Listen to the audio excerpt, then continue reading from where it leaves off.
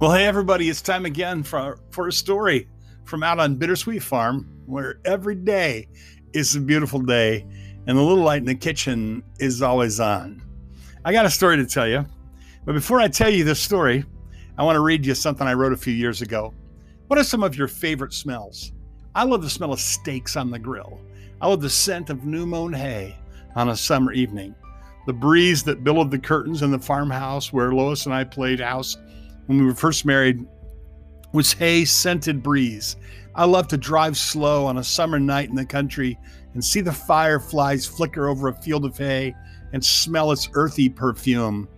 There's a unique combination of pleasing smells that takes me back in my mind to my grandma's living room. It warms my heart and moistens my eyes to think of it now. She and Grandpa are both with the Lord now, but I could still see her smile and hear her voice in my memory. And we'll always talk about books, the things of the Lord, and other things and people dear to us. She was one of the few people in my life who would never think of rushing me off. She loved to hear my stories. I love to listen to hers. I do miss the smell of that little house in Indiana. When I kiss our sweet baby Hope goodnight after her bath on Saturday night, she has the sweetest smell about her at that time. We have 5 beautiful girls in the house, sometimes with all their lotions and perfumes. The whole place smells like a flower shop. You don't want to know what the boys' room smells like.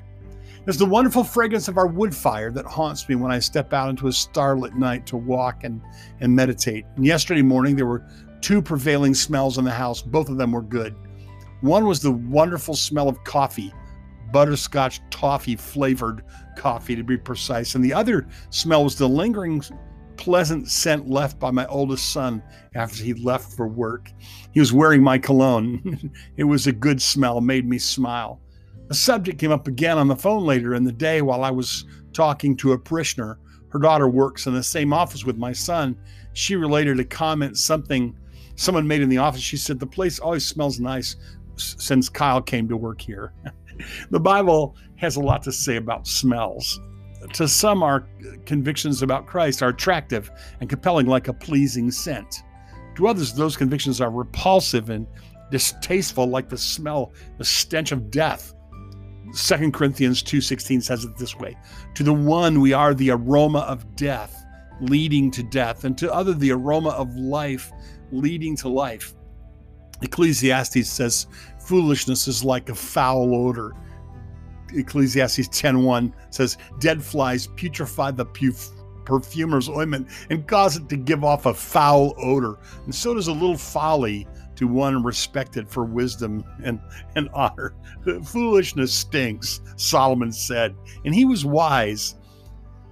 Whenever I smell the perfume that Lois wore when we first met, powerful memories stir my heart again. Solomon must have had the same experience. He said, "How fair is your love, my sister, my spouse. How much better than wine is your love, and the scent of your perfumes than all spices." You got to admit the guy had a way with words, didn't he? The other day, Lois and I, and we've been married 41 years. We've known each other 42 years. Lois and I went to an antique shop, to a vintage shop. And among the hundreds of thousands of things, I stumbled on a little tiny bottle of perfume called White Shoulders. I picked it up and bought it. It was the fragrance that I smelled on Lois's neck the first time I was allowed to get close to it. Can you imagine the powerful memory that brought back? Smells can be powerful things. The good advice of a friend is like a delightful smell. The Bible says, "Ointment and perfume delight the heart, and the sweetness of a man's friend gives delight by hearty counsel."